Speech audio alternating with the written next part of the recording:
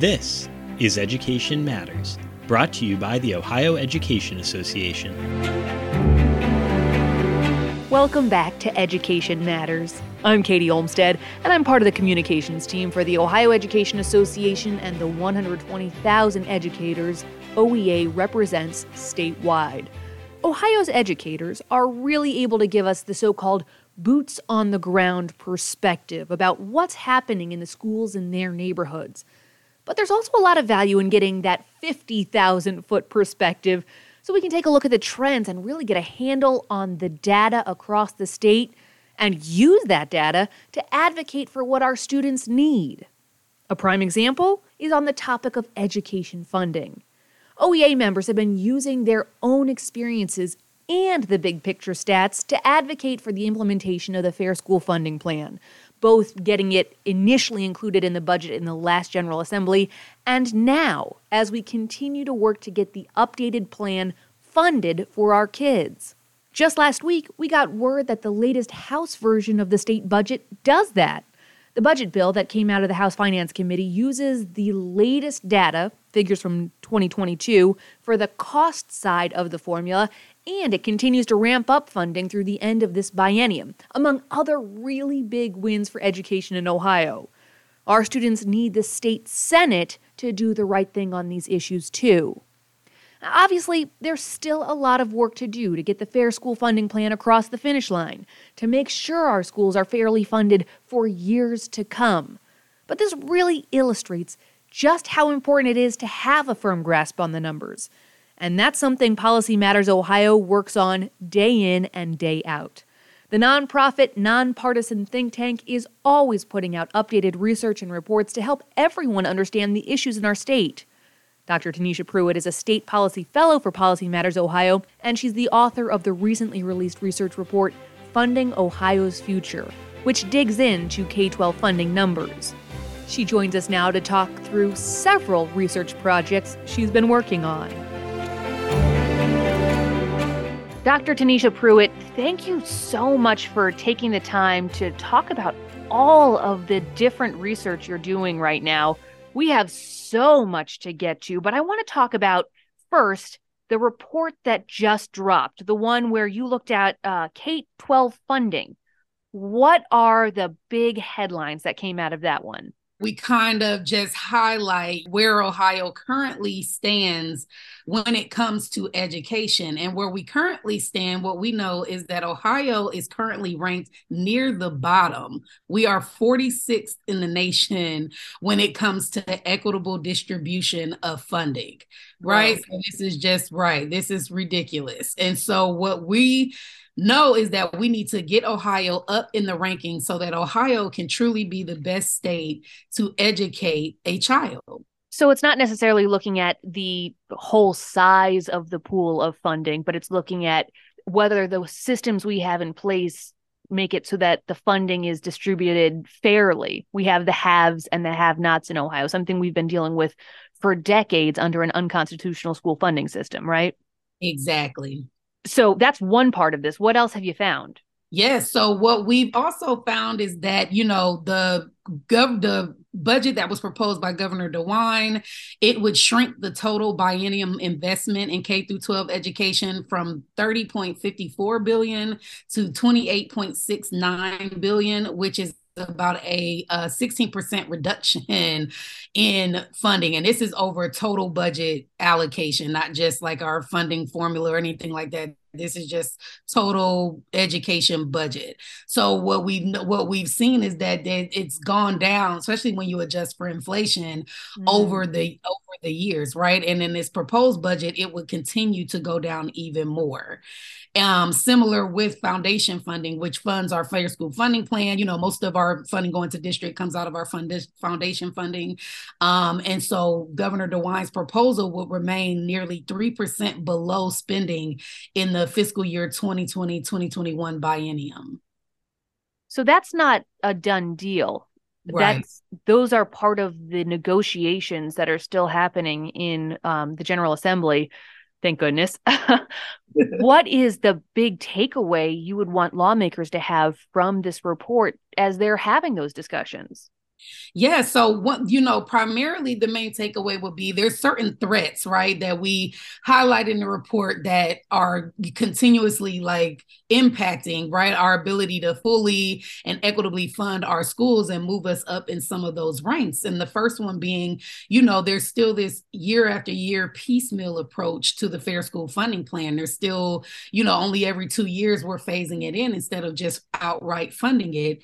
And Ohio, we have the resources to be able to fully fund the Fair School Funding Plan right now. We need to commit to public schools and provide the funding that students need and deserve in schools in order to thrive.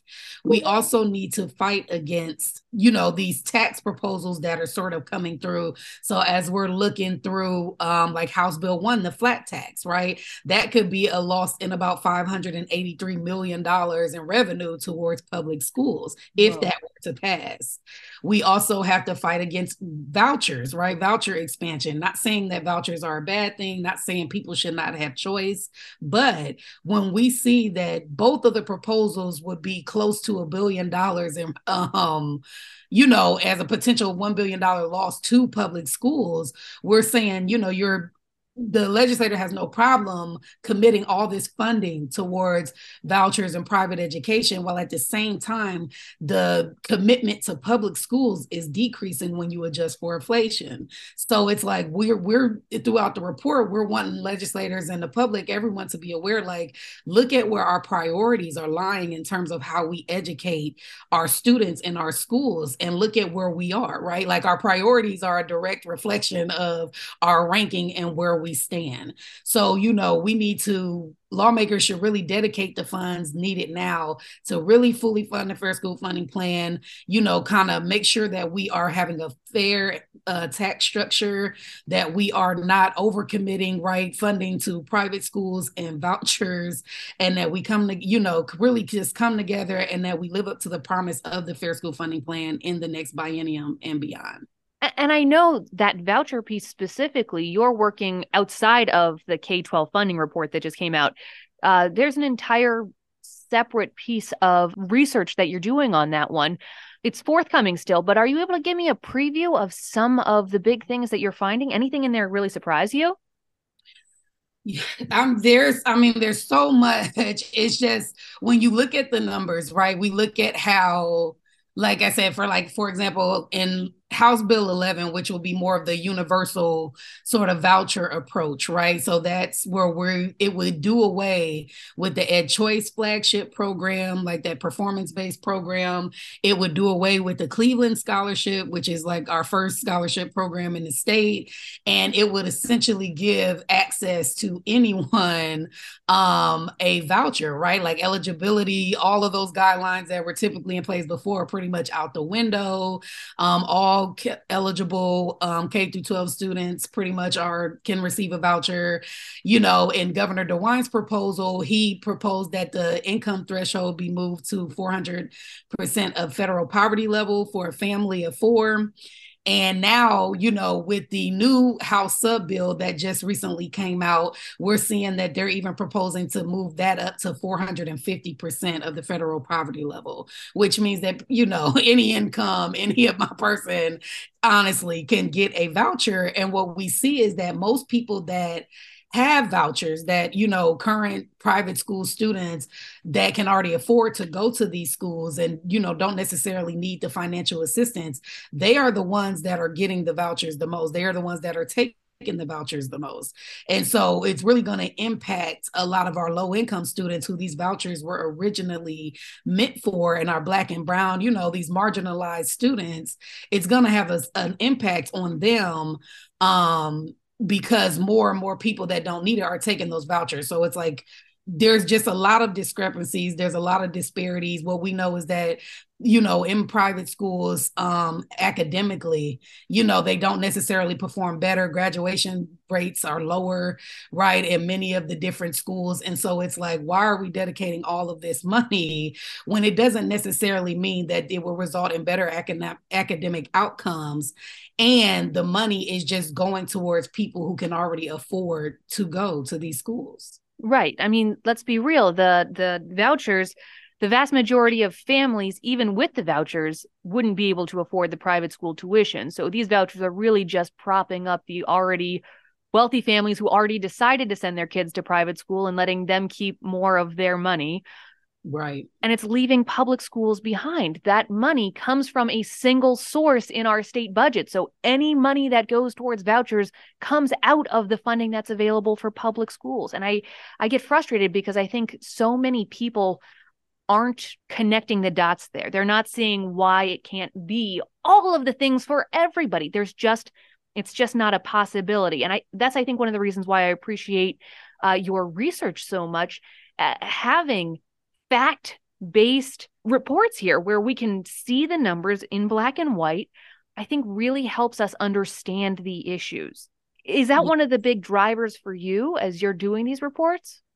Yes, it's just like really because I'm all about like looking at, making sure the money that we're allocated, right, making sure it makes sense and making sure that we are really investing in what students most need and deserve in schools, right, to really just make us a better state for education, to really just improve outcomes for all students, regardless of, what they look like, what zip code they live in, so that they all can thrive. And so when you see a lot of these proposals coming in, especially for vouchers and different things like that, where it's just this huge flux of money, this massive price tag, it makes me, disheartened, because I'm like, where are the priorities, right? Like because like, for example, in the last state budget, state aid to Akron City schools was close to about $8,000 per pupil, right? Which was less than the per pupil state aid for students to take vouchers to these privately run charter schools, which was about $9,000. So when you see things like that, you see that state aid, and that's happening across the state, right? Like Mohawk Local School District, they also reported receiving more per pupil for vouchers than they do from the state for the students. They don't even receive the per pupil amount that they necessarily need to truly educate all of their students in their district. So what happens is when, they don't receive enough money from the state, that causes more of a financial burden on districts to have to make up that shortfall at the local level. So it's like when, so if we don't like sort of fix these sort of things, and we don't, make it up where the states and the districts get what they need from the state, it's going to cause some of that like unevenness again, where it's like the state and local share will be unbalanced, right? Because it's like the locals are going to have to rely more on property taxes and different things like that, which is the whole reason the Fair School Funding Plan came into place, was to eliminate that. The state was supposed to pick up most of the share, but with a lot of these different proposals and things that's happening, that's starting to sort of shift again. And the whole reason the Fair School Funding Plan was needed was because that over-reliance on local property taxes is unconstitutional, and it's been found unconstitutional 4 different times. Exactly. Woof. I want to segue to another piece of research that you are working on, because I think it's so important, and really an interesting topic that you're diving into. And that's talking about the school attendance and school safety situation in Ohio. What can we expect when we see that report drop? Yeah, so that report kind of lays, we're talking about, because what we know is that chronic absenteeism was on the rise. I mean, it was before the pandemic hit, but especially, it was exacerbated once the pandemic took a shift. And so what we know in Ohio is that, in the last school year, it increased from, it was 16.7% before 2020, and then going into 2020 2021 that went up to 24%.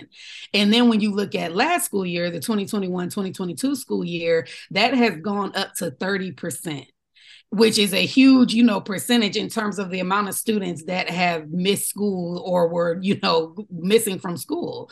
And so when you even break that down by race, we saw that 50% of Black students in Ohio were chronically absent. 40% of, Latinx students were chronically absent, compared to 24% of white students, which that's still a high number. Even 24%, like these numbers are still too high across the board. But what you really see is that Black and brown students, were by far, chronically absent. They missed more school than any other group.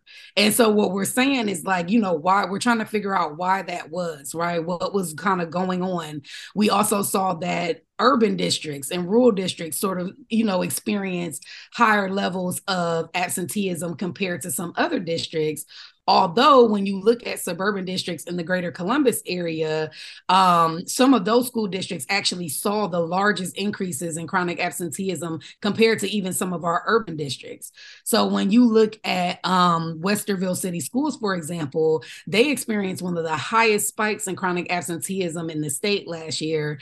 It rose from 9.6% in the 2020-2021 school year to 21.7% in last school year. A huge, holy cow. right. And so it's like, What's going on? exactly what is going on, and how can we get students back into the classroom? And obviously, since we've been back in classes, those numbers, I expect when we get our report cards for next year, some of those numbers might have changed, but still, just coming out of this being from the last school year, that is still a high rise. And so what we're saying is we're trying to figure out what's going on, how can we get students back in school. It also then, looks at school discipline, right? So what we know is that during the last school year, 5,000 of Ohio kids were expelled, close to 200,000 were removed from school from out of school suspensions, 100,000 received in-school suspensions, and 95 were removed from school by a police officer.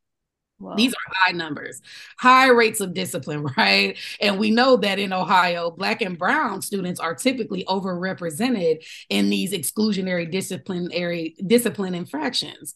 So when you look at, the ACLU of Ohio, they had a report and they found that in Columbus, Black students are 2.5 times more likely to be suspended or expelled.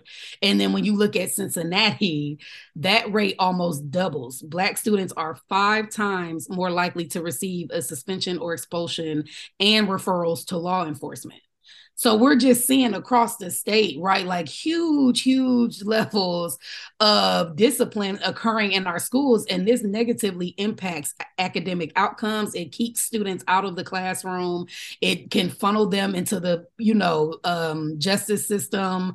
And it can just have negative outcomes, particularly among Black and Brown students. In a recent report, the Children Defense Fund of Ohio found that in Ohio, Black girls receive 7 times more out of school suspensions compared to white girls. So even when you look at differences amongst gender, we are seeing that, they are receiving higher rates of discipline while at the same time not necessarily having higher rates of misbehavior. So that's the key in this one. I think we really need to talk about. Anecdotally, we've been hearing from educators around the state that coming out of the pandemic, to quote one, it seems like the kids have gone feral. There are a lot of behavior issues in schools right now. Kids seem to, not all kids, obviously, but there seems to be some kids who sort of lost the skill set required to function in a school setting and sit in your desk and not be disruptive and all of the things that you're kind of conditioned to do over the years of sitting in a classroom. We're not saying that is not something that needs to be addressed, but I think the numbers from this report really are highlighting that we need to be making sure that when we are meting out discipline, that it is fair, that it is actually constructive and not perpetuating these growing problems it seems we are having. Definitely. Yes. We need more culturally informed practices in schools, right? More restorative justice practices, things that, we can discipline, we can get to the root of why a child may be misbehaving, right? Because we know that most children, not most, but some children come to school, right, experiencing housing and food insecurity, right? We know that students coming from not all children are alike. They're coming from different backgrounds. So there may be reasons as to why they may be hungry, or they may be experiencing negative home environments. And it's like, that's coming out in school. So that's why we need more school counselors, school psychologists, right, in schools to really be able to give students the mental health services they need, to give them more of a well-rounded, positive school environment for what they need. And that's why we're also saying, to piggyback off of that, is that, in the proposed budget, there's a line item for school resource officers to the tune of about $388 million. And this is a massive price tag when, one, we're not saying that school resource officers are bad or that they should not be in schools.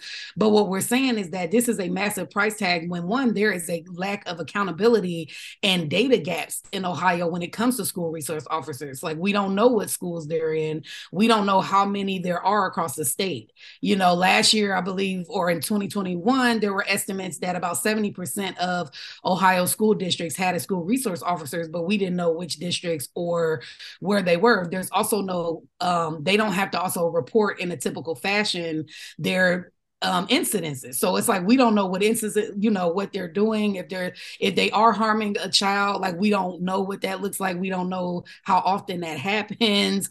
There's just no reporting system. So we need to make sure that, along with providing more mental health supports in schools, we're saying that funding could be used, better for like mental health supports. Schools can hire counselors. It should be left up to local districts to be able to decide what's really best for their schools, instead of just saying this money is for school resource officers. And what we're hearing is that in the House bill, that line item is scrapped. It's not in there, but it may show up again in the Senate when they do their portion. And so it's still something to kind of look out for in terms of making sure that funding is used in the best way possible to really support the child. Yeah, so much to be looking out for, especially armed with the information that we have from the K-12 funding report that just came out. Dr. Pruitt, thank you so much for sharing all of your insights. No problem. Thank you. You can find the link to the new Policy Matters Ohio K-12 funding report in the show notes for this episode, and keep an eye on the Policy Matters website for Dr. Pruitt's other research reports as they come out. New episodes of Education Matters come out every Thursday morning. Until next time, stay well.